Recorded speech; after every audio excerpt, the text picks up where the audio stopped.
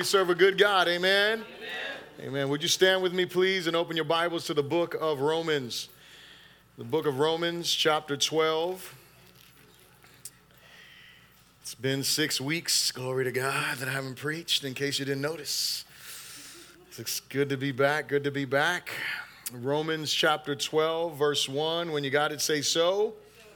And it says, I beseech you, therefore, brethren, by the mercies of God, that you present your bodies a living sacrifice, holy, acceptable to God, which is your reasonable service. And do not be conformed to this world, but be transformed by the renewing of your mind, that you may be able to prove what is that good and acceptable and perfect will of God. For I say, through the grace given to me, to everyone who is among you, not to think of himself more highly than he ought to think, but to think soberly, as God has dealt to each one a measure of faith. For as we have many members in one body, but all the members do not have the same function, so we, being many, are one body in Christ, and individually members of one another. Having then gifts differing according to the grace given to us, let us use them. If prophecy, let us prophesy in proportion to our faith. Or ministry, let us use it in our ministering. He who teaches in teaching, he who exhorts in exhortation, he who gives with liberality, he who leads with diligence, he who shows mercy with cheerfulness. God, thank you so much for your word today. God, thank you for your presence. Thank you for your love. Thank you for the beautiful reminders that we have of who you are and what you have done for us. God, this morning, may you open our ears to hear. May our hearts be sensitive to you, and may we respond to you in faith, God, by what you say to us today. May you be glorified. We pray this all in Jesus' good name, and everyone said, amen. You may be seated in the presence of the Lord. If you don't have an outline, all you have to do is raise your hand, and the ushers will be sure to bring you one. Just keep your hand up so that way they know that you are waiting on that outline. We want to be sure that you're able to follow along in the introduction. Want to be sure that you're able to take some notes. And also, as always, a reminder, the outline that you have is also a tool that you can use in your efforts to make disciples, right? To help someone else grow in their faith. And so sitting down, there's no better thing to do than for you to talk with someone about what you're learning, and that way you learn it better, right? It forces you to dig in and you can help them. And so Romans chapter 12, we are making a little bit of a transition here from the verses, or chapter 1 through 11, which really dealt with, and we'll talk about this a little bit more, but really dealt with what God has done, what salvation is about, how that works. And then now the Apostle Paul is going to take us into actually the imperatives, like what is the responsibility for someone who calls themselves a Christian. If you look at your outline here, because church history is filled with sinners saved by grace, it's messy, it's ugly, and can be heartbreaking, but it should never be surprising, since God has inspired a book that is raw, real, and always relevant. When you look at the Bible, when you look at the scriptures, what you find is from Genesis to Revelation, you find imperfection. You find men that have fallen short of the glory of God. The first man created, he fell short of the glory of God. As you continue on through the narratives of Scripture, you look at Noah. Noah was a man that the Bible says he was righteous. He had found favor with God. The first thing he does after he gets out of the ark is what? Goes and gets drunk. Come on, somebody. You talk about a mess, right? You talk about something that's ugly, right? Well, I'm sorry, the second thing. The first thing he did was made a sacrifice. He was grateful. They lived through that. Second thing is, let's get drunk, right? I mean, so nonetheless, he had his priorities right, I guess. But here's the thing. When we look at church history, it is no different. I want you to think about this. If you look at your outline, a couple of examples. Martin Luther was unintentionally the father of the Protestant Reformation. He's the guy who, he did his 95 Thesis, and he was trying to communicate to the Catholic Church that we are not supposed to be saved by Jesus plus anything else. We are supposed to be saved by faith alone. Solo fide, right? So faith alone is what saves us. So unintentionally, he wasn't trying to be the reformer. He wasn't trying to separate from the Catholic Church. He was running for his life. Come on now. But this same guy that we accredit, everybody who is a Protestant today, is part of that Reformation. And what do we know about him? What we know about him is this, is that by all accounts, he was also an anti-Semite. He was anti-Jew. How do you read your Bible and become an anti-Jew? Missed some stuff. Jonathan Edwards, another guy, one of the greatest theologians of his time. He's known as being one of the greatest writers and speakers of his time. He was a slave owner. How did he miss that? This is the truth. Martin Luther King Jr., you guys know about him. He is best known for his I Have a Dream speech. Y'all heard of that speech? Anybody heard of that speech, right? His I Have a Dream speech. And yet, when you look at his life, he was not an Orthodox Christian. He denied the virgin birth and other fundamentals of the faith, and yet he led the way to many efforts towards social equality, which is rooted in what? The biblical idea of Imago Dei. He was simply, he got something over here, and he understood a truth in the scriptures, and therefore he led the way to so much, but he missed so much at the same time. When you look at church history, things are messy, things are ugly. And can I tell you something? Nothing has changed. Things are still messy. Things are still ugly. Things are still discouraging. Things are still frustrating at times. I was reading a post today. Somebody said something that you can't love Jesus and hate his wife is what? It was Ed Stetzer. He tweeted that today or yesterday or sometime. I just saw it this morning. And because I always check Twitter to see what I'm going to preach about. I'm just kidding. But he tweets that, and then somebody else in there writes down there, well, really, what we're talking about, the organized church is really like an ex-girlfriend. I hate it. It's messy. It's ugly, right? There are things that happen. That's the reason why we have to be a community that is gripped by the grace of God. Because here's what I want you to know, is that in all of this, God never ceases to be God. His word never ceases to be true, and his will never ceases to be for us to love him and love one another. Here's where our issues come in. It is when we lose focus on the Savior and the scriptures, and when we forget what he has sent us to do, which is to make disciples. When we lose focus on Jesus, when we lose focus on the scriptures, when we forget primarily what God has called us to do, we make things more of a mess than what they're supposed to be. We have wrong ideas. We have wrong ideologies. We walk in the wrong way. And listen, we can be on the wrong side of history as these men that I just mentioned to you. In some areas of their theology and some areas of their practice, they were wrong. But I want you to think about this morning. Functional faith, which is what I want to talk about today, is always transformational. Functional faith is always transformational. When you think about functional faith, what should have happened is that Martin Luther should have repented of what? He should have repented of being an anti-Semite. Jonathan Edwards and all of these other people, they should have spoken up against slavery. They should have made sure they communicated these truths because these things were rooted in the scriptures. Martin Luther King Jr., he should have embraced the fundamentals of the faith because what? Because functional faith is always transformational. Can I tell you what happens to us sometimes? Sometimes we get a hold of one truth and we forget about the rest of the truth. Sometimes we get a hold of one thing that we understand and we forget that there is a plethora, there is a fullness in the scriptures for us to come to know God. God has given us revelation of who he is, and he wants us to grow in that knowledge of who he is, continuing to grow in our faith. And in that way we can walk in unity the way that he wills and the way that he desires. So we can impact our culture. And so you know what, listen, people are going to say, listen, if I died today, I can assure you some of y'all would talk bad about me. Come on now. Right? I mean, it's just the truth. You would look back at my life and you would see some things that I did and be like, well, Bishop, he missed it here. Bishop, he missed it there. Listen, I do the same thing to you. Come on now. Right? If we all had, it's funny because yesterday I was in here and as I was getting ready I was praying last night. And as I was in here, back there in order to use to charge your phone, you got to flip a little switch. Well, when you flip that switch, it actually turns that camera on. And every time I turn that camera on, I'm like, man, what if somebody just tapped into that? And I'm grateful because in here I ain't doing nothing. I'm praying, I'm seeking the Lord. That's what they would see, right? But I think about that. What about if there was a camera on? There is. Now, come on.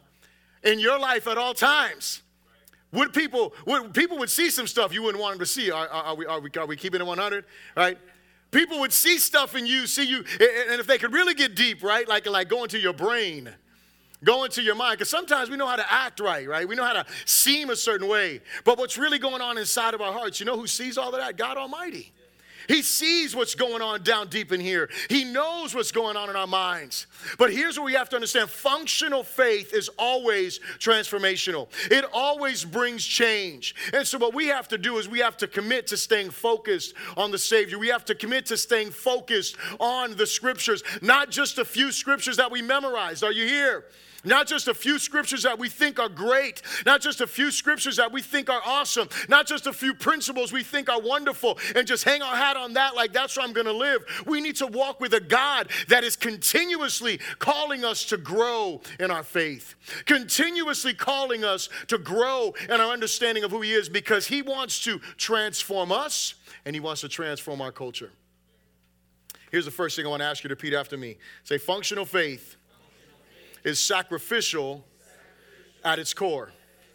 Functional faith is sacrificial at its core. And so the Apostle Paul starts off here, and I have understood, my daughter was telling me this, that this is the memory verse for the youth, right? And so, she asked some of the youth leaders, who none of them are in this room right at this exact moment, so I can talk bad about them. But I'm not going to talk bad though. But she asked them, they were asking, hey, you guys know the verse? You guys know the verse? And so there was some non-knowing of the verse. But this is actually one of my favorite verses, right? One of my favorite verses. I think I've quoted this verse probably more than any other verse in my life, right? And so the apostle, he turns this corner. He goes from telling you everything that Jesus has done for you. He goes from turning the corner of making it crystal clear that we all fall short of the glory of God, right? That's what Paul said from chapters 1 to 11. He took a long time to say it, but what he made clear was what? Is that every one of us falls short of the glory of God. No one, whether you're a Gentile or a Jew, is able to save yourself. Nobody keeps God's laws perfectly enough in order to be accepted by God. Every one of us is in the same state before the throne of God, and God has done something. Adam brought sin into the world. Jesus brings salvation into the world, and now we can be saved. Praise God. Hallelujah. And I want you to just look back really quickly. Look back with me here.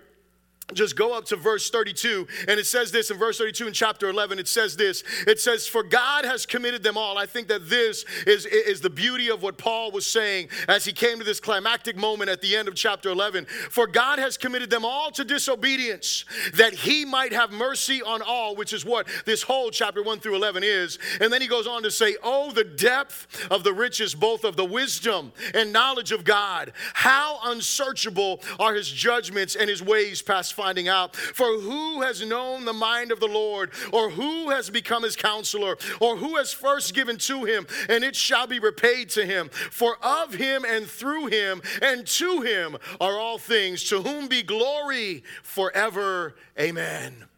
The Apostle Paul understood, looking at the beauty and the wonder of what Jesus has done is beyond our understanding to fully grasp, to fully get it. But we can do what? We can bow and worship. And then Paul goes on to say, I beseech you, I beg you, I beseech you therefore, brethren, by the mercies of God. Because of the mercy that you just heard me talk about, and all that is in all of these chapters, because of the mercies of God, I beseech you therefore, brethren, by the mercy of God, the mercy, because of the mercy He has shown us, because of the sacrifice He made for us, because He died for us, the ones who were sinners, who were not pursuing Him, who are not seeking Him, who are not loving Him, but are rebelling against Him and rejecting Him. And even when you think you're righteous, you realize your righteousness is as filthy rags. Therefore, a Savior has to die because of the mercies of God. I beseech you therefore, brethren, to do what? To present your bodies a living sacrifice, is what he says. He doesn't say, I want you to make a sacrifice. In other words, he doesn't say, I want you to give 10% of your income. He doesn't say, I want you to come to church on Sunday and maybe make a Core Connect life group. He doesn't say, I want you to pray for an hour a day. I want you to read your Bible for 30 minutes. I want you to finish a Bible reading plan. He doesn't say, I want you to make a sacrifice. Offer your bodies a living sacrifice. Become a sacrifice. The same way that He gave His life for you, now you give your life for Him. Not just a part of your life, all of your life. Not just some areas of your life, every area of your life. He tells us that we are to present our bodies a living sacrifice. And He says this, holy, holy and acceptable unto God, which is your reasonable service. It is your act of worship. Holy, what does that mean? Acceptable, what does that mean? He is saying, listen, don't just come to God half-hearted. Don't just come to God your way. You know what the problem is in the United States of America today? Is that we are too busy creating our own God than worshiping the God who is. We're too busy trying to make God align with our thinking and our way of being. And so we don't want to worship him his way. We want to worship him our way. We want to worship him how we want to worship him rather than the way that he calls us to worship him holy and acceptable to God, which is a reasonable service. Reasonable. Listen, it only makes sense when you understand everything that that was just communicated about what Jesus has done for all of us. What is the response? The response is worship. And then he goes on to say, and do not be conformed to the pattern of this world. And some of your Bibles just says, don't be conformed. Don't be conformed to this world. Don't be conformed to this age. You see, here's the thing. You and I cannot be living sacrifices unto God if we are conforming to this world. If we are being formed by this world, if we are being informed by this world, and instead of being transformed by the renewing of our mind, we're being conformed. So he tells us, do not be conformed to the pattern of this world, right? And so the first thing when he's talking about form, he's talking about fashioned. He's talking about externals. Don't fall into the ways of this world. Don't fall into the systems, the traps of this world. Don't fall into the divisiveness of this world. Don't fall into the racism of the world. See, in their time, it was what? It was Jew, Gentile. That's what it was, right? That's what Paul talked about. He starts off rebuking the Jews. When we go to this chapter 11, chapter 9 through 11, he starts off correcting the Jews' mindset and lets them know how God brought in the Gentiles. But then what does he do at the end in chapter 11? What does he do? He steps up and he says, hold up, Gentiles. Don't think you're all that either. You know why? Because you might start thinking you're all that all of a sudden. None of you are all that. God is the one that is all that. You see, the same racism that was there is the same one that's trying to bubble up in our culture now. Why? Because it's in the hearts of men. And we as the church have to be the ones to say, no. We are not going to conform to the patterns of this world, but we are going to be transformed. Metamorphosis is the word where we get that word metamorphosis is where we get this Greek word to be transformed, to be radically changed from the inside out. That's what it means, to be transformed by the renewing of your mind, that you may be able to prove what is that good, acceptable, and perfect will of God. How many of y'all want to know the will of God for your life?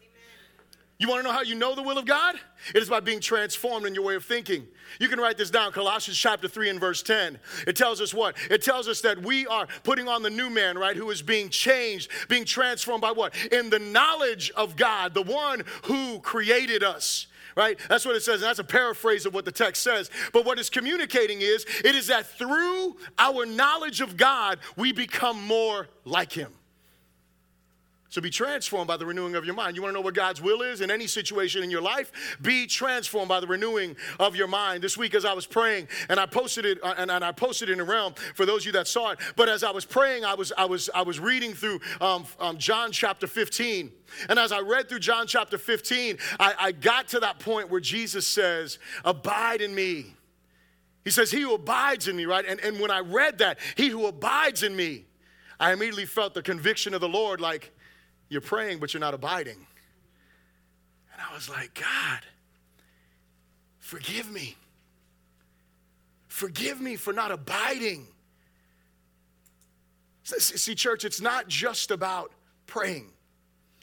It's not just about talking to God for your 15 minutes, 10 minutes, 20 minutes, an hour. Some of us are real spiritual, right? It's not just about that. It's not just about reading a daily devo or reading verses of the Bible and going through I want to finish the Bible. Look, I'm like 18 days behind. Just let me confess that right now. I'm going to finish, though. I'm going to get through it, right? I'm going to double up, and I'm going to get there. But here's the thing that I realize. What I realize, it's not about that alone. That's part of getting me into his presence, but that's not going to make me abide. And so if I want to be transformed, that I have to abide in his presence. That means spending time prayerfully meditating on his word, prayerfully bowing before him. We talk about, Lectio Divina and all this kind of stuff. Listen, that's exactly what I did. And I was standing right there, and that's funny, nobody even moved it. I was standing right there. I opened somebody else's Bible, I don't know whose it was, and I just opened it. I said, let me just go through this verse. And as I read the verse, you know what the Holy Spirit did? Immediately, he spoke to me a word that was about what? That was where I needed to be spoken to. It wasn't a condemning word. It wasn't a word like, man, see, some of y'all look at me like, oh, Bishop doesn't abide. Listen, I'm not worried about all that. You know why? Because it doesn't matter what you think of me. It matters what God thinks of me. And you know what? He is chastising his son. He is disciplining his son. This is a relationship that we have. I never said I was perfect to anyone up in here. Come on now. And so I want to grow. I want to be a man that walks with God, that prayerfully meditates on the scriptures and is there, and the word of God is living, and God can speak to me, and he can renew my mind. He can make me think differently than the way that I want to think. That's how we experience transformation. But it's not just praying. It's not just meditating on the word of God. It's remaining in his presence, remaining in communion with him throughout the day. So that means that all throughout my day, I have decisions to make. I have things that are going to happen in my day. And you know what I have to do? I have to decide, am I going to abide in him by obeying what he would do, by doing what he would do, by saying what he would say, by thinking the way that Christ would think, or am I going to go ahead and jump off into my flesh? Abiding in his presence is the way that we experience this transformation. See, functional faith is committed to living a transformed life, knowing with certainty what the will of God is. Listen, the will of God is good. It's acceptable. It's perfect. It doesn't always feel good. It's not always acceptable to us, and it doesn't always seem perfect to us, but to God, it is good. To God, it is acceptable. To God, it is perfect. And what we need to do is trust as he renews our mind that he's walking us into his will. But let me tell you what dysfunctional faith is. Dysfunctional faith operates in burdensome legalism or empty liberalism. And let me just unpack that real quick and we'll move on to the next point. But it either is burdensome legalism. See, some people, some of you, like, you're not even sure about this Jesus thing. Like, you don't even want to walk with Jesus. You're here because someone dragged you. You're here because you have to be. Maybe you're listening because someone said, hey, check this out. But here's what I want you to realize is that some of us operate in this burdensome legalism. Listen, it is so hard for you to be a Christian. It is so hard for you to obey because all you think about is rules, rules, rules. You forget that God wants you to think about a relationship, not the rules. Hello. He wants you to walk with him in a relationship. The rules are there. They're going to be there. But he doesn't want you. Listen, our God is not some task mastering God that is beating us up. He wants us to walk in relationship with him. Not burdensome legalism. But then there's some other people that they're in this place where they're in this empty liberalism. And what I mean by that is that they're like, there are no rules. I do whatever I want. I said a prayer. I believe certain things and I'm all good. Listen, you are the one that needs to look back and say what? It's not about just doing these other things that I want to do. It's about God being Lord. It's about him being Lord. It's not just about him being Savior. It's not just about him saving you and delivering you from your sin. It's not just about remembering that he did those things. It is about him being Lord of your life. See, all of Romans chapter 1 through 11 brings us to this point. It's all what? It's a relationship that God is pursuing with his creation. It is a relationship that he is making possible to all who will believe. It is a relationship that is there. But when you come to him for a relationship, he must be Lord.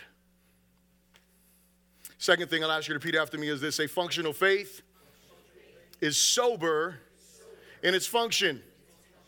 Functional faith is sober in its function. He goes on to say in verse 3, he says, for I say, through the grace given to me, to everyone who is among you, not to think of himself more highly than he ought to think, but to think soberly. Say soberly. As God has dealt to each one a measure of faith, for as we have many members in one body, but all the members do not have the same function, so we, being many, are one body in Christ and individually members of one another. I want to say this. One of the saddest results of the fall is our propensity towards pride. One of the saddest things is our propensity towards pride. Why is pride so bad? Because pride is like bad breath. It affects a whole bunch of other people before you even realize you got it. Straight up. You know you've been around that person, and you're right now thinking, am I that person? Am I that person?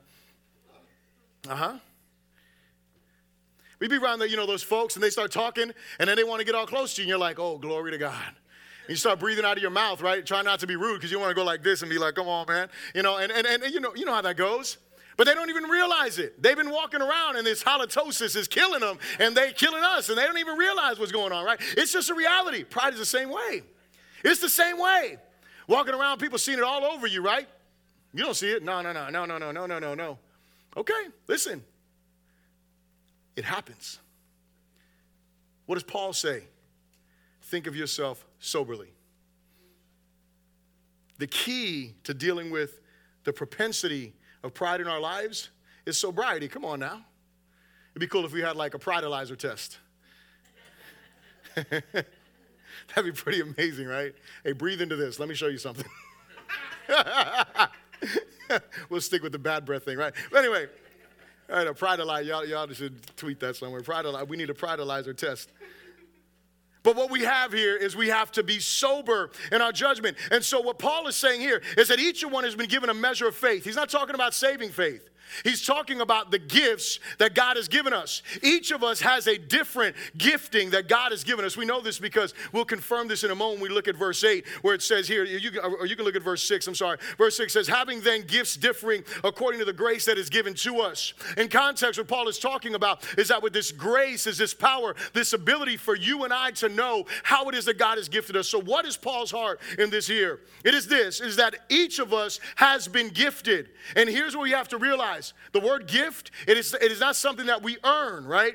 We have received a gift, and that gift is to be utilized for God's glory. And so you and I have been gifted in different ways. And what I have to do is I can't look at you and say, man, you're not gifted like me, therefore you're not as important as me. Or I'm more important than you because I have a better gift than you. Because, some of us think like our gifts are better, right? Because we don't have that gift. And so we wish we had that gift, which we'll get to that because that's part of dysfunctional faith. But the truth is the key to combating this is what? It's sobriety, thinking of yourself rightly. What is it? So Paul is communicating this to us. He's saying that we must think rightly or soberly about ourselves so that we treat others rightly, loving them and honoring them as equals. See, here's the thing. Functional faith lives in sobriety, reminding us of our value and the value of others. See, what does it mean to think of yourself soberly? This is what it means. Now, check it out. To think of yourself soberly is to know who you are, but to never forget why. It is to know who you are, but never to forget why. See, the reason why you have value is not because you're so great or because your last name is such and such or because whatever else you want to connect to that. It is because your God created you with worth and value. Every person on the planet. You know why we love everybody? Hear me now. Even our enemies. You know why? Because they are created in the image of God. Everyone on the planet. Listen, the person that you despise the most, you know what their problem is? Their problem is that they are simply a marred reflection of the image of God that is in them. They're still image bearers. They're still image bearers. All of us were a marred reflection. Only thing that is happening now is that if you're a believer, guess what? God is aligning you to reflect Him better. That's it.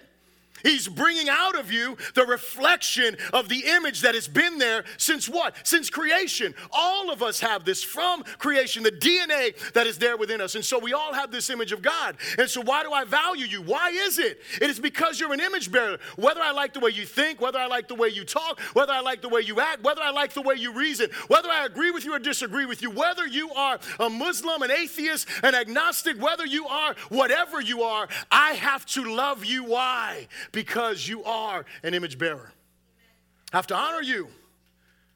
Listen, that's the reason why we value life from the womb to the tomb. Hello. All of life matters. Every life matters. We got to get that.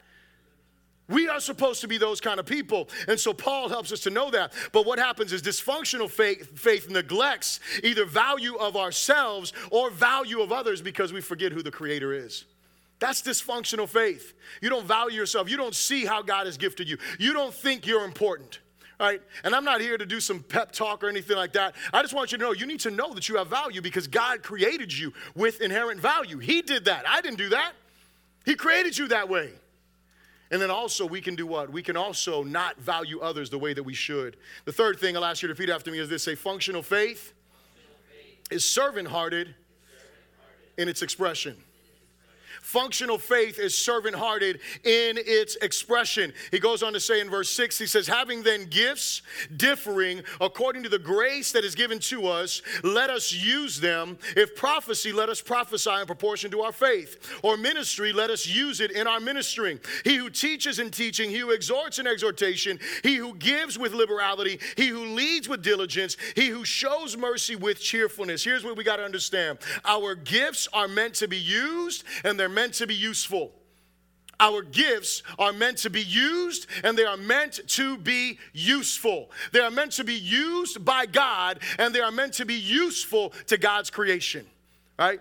And so God wants to use us. He gave us gifts in order to use us by them, right? And again, some of us, we're dysfunctional in our faith because we're like, I don't have a gift. And you saw that list, you're like, well, I don't have any of those gifts. You might have those gifts, and you don't even realize it. But here's the thing. I just want you to notice this. In the book of Ephesians chapter 4 and 1 Corinthians chapter 12, those are other listings of gifts in the scripture. And I think 1 Peter chapter 3, if I'm not mistaken, also gives a listing of scripture of different gifts that are there. And so here's what happens. God has gifted us in many different ways. We have to recognize that. God wants to use us according to his glory. And why is this? Jesus died, gave us life for us. And so when we operate in the gifts that God has given us, then what happens? What we are doing is we're honoring God. We're saying, you know what, God, my life is not my own. I'm going to honor you with the gifts that I've been given. We must recognize that our gifts, listen to this now, they distinguish us and unite us. Think about that. Our gifts distinguish us, but they also unite us. Listen, if we all had the same gift, then that means that only one of us is necessary, or just a couple of us. Hello. Think about it now. If every one of us had the same gift, that means that we don't, why do we all need to be in the same place doing it? We don't. So what happens is our gifts distinguish us. And so you may have a gift of prophecy, you may have a gift of teaching, you may have a gift of exhortation, you may have a gift of leadership, you may have the gift of giving, and what we all do is this is what happens with these gifts. These gifts are meant to do what? They're meant to build the saints up, so that we can go out and we can minister to a lost world. And God will use us in the ways that he desires to use us. And here's what we get, is we each have equal value to the body, but we each contribute a different measure of grace to the whole. Let me say that again. We each have equal value to the body, but we each contribute a different measure of grace to the whole. Why do I say that? Well, Paul just said it. Each of us has been given a measure of grace. And so what did God say? God said, Aldo, I'm going to give you this. Lewis, I'm going to give you this. Ozzy, I'm going to give you this. He gave us all a different measure, right, of what he gave to us. But I want you to know this. He gave everyone a measure. Amen? He gave everyone a measure. So here's what I want you to think about. Are you contributing to the body like you're supposed to be? Are you? Are you using the gifts that God has given you? So let's run through these gifts really quickly. We're not going to spend a whole lot of time in them, but he says the first one is prophecy, right? So prophecy is the one. It's not, I want you to get this about prophecy. Prophecy is not solely prediction. When we think about prophecy, this is what most of us think about, right? Most of us think about somebody, maybe a pastor or someone called a prophet or whatever, that is in front of the church and calls you and says, hey, I'm going to give you a word right now. And then it's something like that. That is not always the case when it comes to prophecy. That's not that, right? What prophecy is what? What we look in the Bible and what we find is that it is always inspired speaking on behalf of the Lord, right? And so you could be speaking prophetically and not even know it. Let me ask you a question. Some of you, and you don't have to raise your hand if you've done this, but have you ever been in a conversation with someone and all of a sudden words were coming out of your mouth and you have no clue where those words came from? Let me just see a show of hands. Just raise your hand if you've done that. Okay, so every one of you, without even knowing it, that was God using you in some kind of prophetic way. Now listen, if you were saying some stuff that's lies, that's not, okay? But here's what I'm saying. You know what I'm talking about, man. I'm talking about in general, right? I'm talking about like you were talking to someone and all of a sudden these words just came out and they were words pointing someone to God. They were words pointing someone to Jesus. They were words of wisdom, right? And so God was using you in that way. There was an inspired speaking that was there. But here's what happens in those inspired speaking. Sometimes it's warning. Sometimes it's instruction. Look at the prophets of old. They weren't always predicting things. Sometimes they were simply saying, hey, you've disobeyed God. This is the consequence that's there. Sometimes it's instruction. Sometimes it's corrective. Sometimes it's revealing the secrets of people's hearts. I believe this firmly. One of the greatest places where prophetic stuff happens is when somebody under the inspiration of God is preaching God's word. You know how many times I've heard people who have said, man, it was like it was just you and me in the room. You want to know why? Because God was speaking to that person's heart. How many times people have, man, I was like, were you in the car with us on the way to church? I'm like, I wasn't, but he was. It's just a reality, right? Were you with us this week? We were having these conversations. See, the Holy Spirit speaks right through those prophetic giftings. And so we need to be careful, right? We need to make sure. And listen, he says to do it. And you need to hear him when he says this, according to faith, right? According to your faith. Don't be going up to people on a whim. Hello.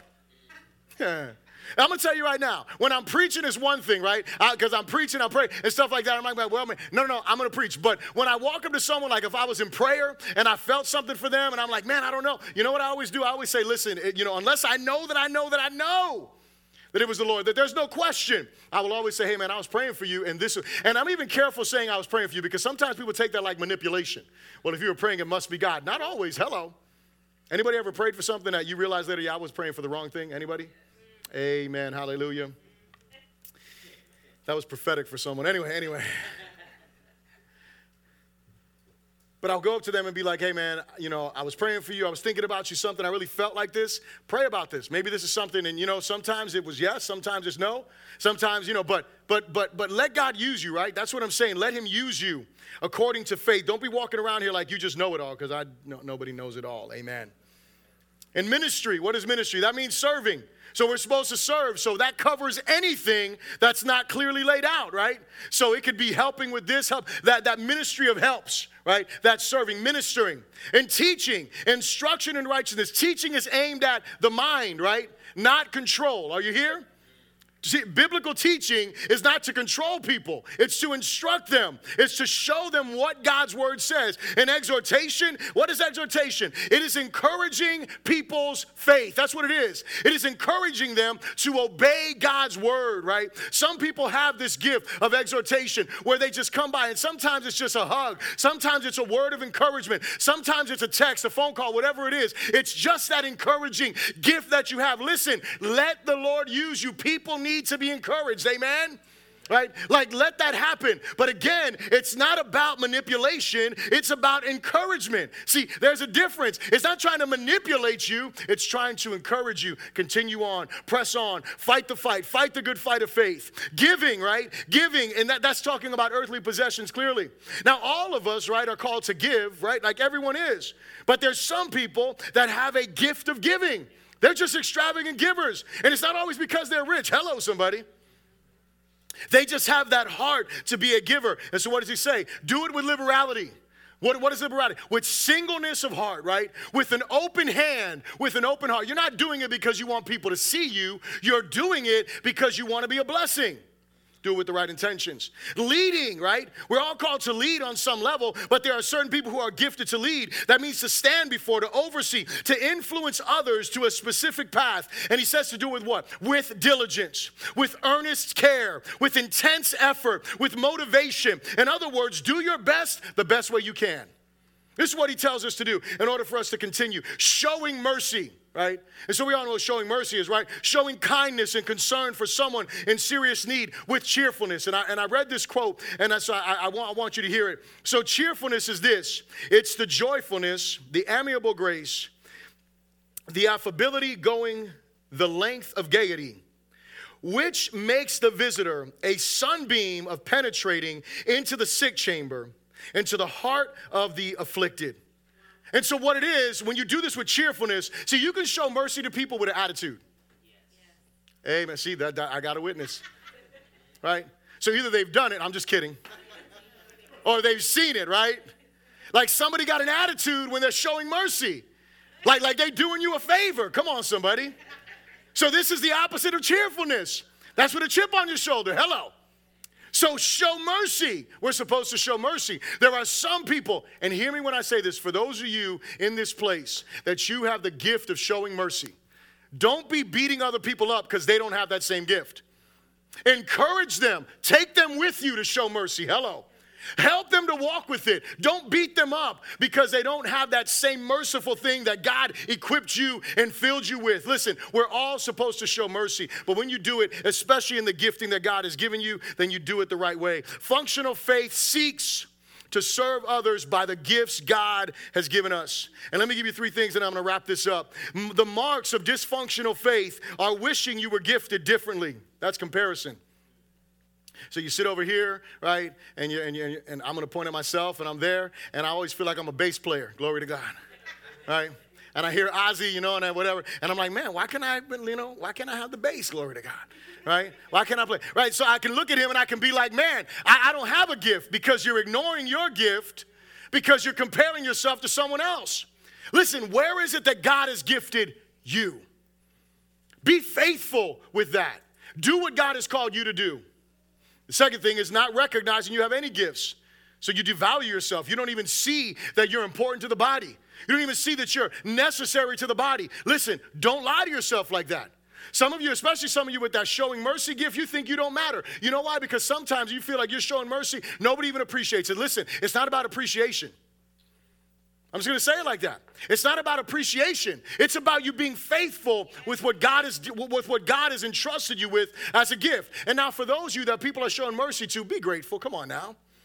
Show appreciation. Say thank you. Don't just complain because it wasn't like this or it could have been that and all that kind of stuff. Be grateful.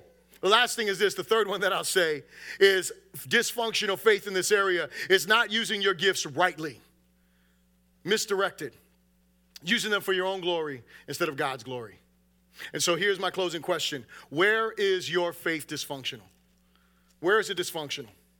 See, functional faith is always transformational. That's what I said earlier. Functional faith is always transformational. It is a work of the Holy Spirit that begins in our hearts and continues to the body of Christ, resulting in real impact in the culture. Functional faith is always transformational. But here's why I asked you the question, where is your faith dysfunctional? Because some of you don't know how to get out of the dysfunction. And here's how you get out of the dysfunction. You get out of the dysfunction understanding that in your own ability, it's impossible. You need the grace of God. You need the power of God. It's not just about, working it up, conjuring it up. It's about you really recognizing that God has said in his word that he has gifted all of us, and we need to let God use us for his glory. We need to do everything we do rooted and in the core of our being in the sacrifice of what Jesus did. Why do we do what we do? Because Jesus did what he did. Let's pray. Father, we thank you so much for this day. We thank you so much for your love. We thank you so much for your mercy and your kindness. And Lord, this morning we humble our hearts before you. And we pray, God Almighty, that your Holy Spirit would fill us with power, would fill us with might. And God, that you would help us to be men and women that serve you faithfully. Help us to live as sacrifices. Help us, Heavenly Father, to think of ourselves soberly. And help us, God, to desire to serve for your glory, for your honor, and for your name's sake, God. And we thank you for these things. We pray this in Jesus' good name. And everyone said, amen. Come on, give God a hand of praise.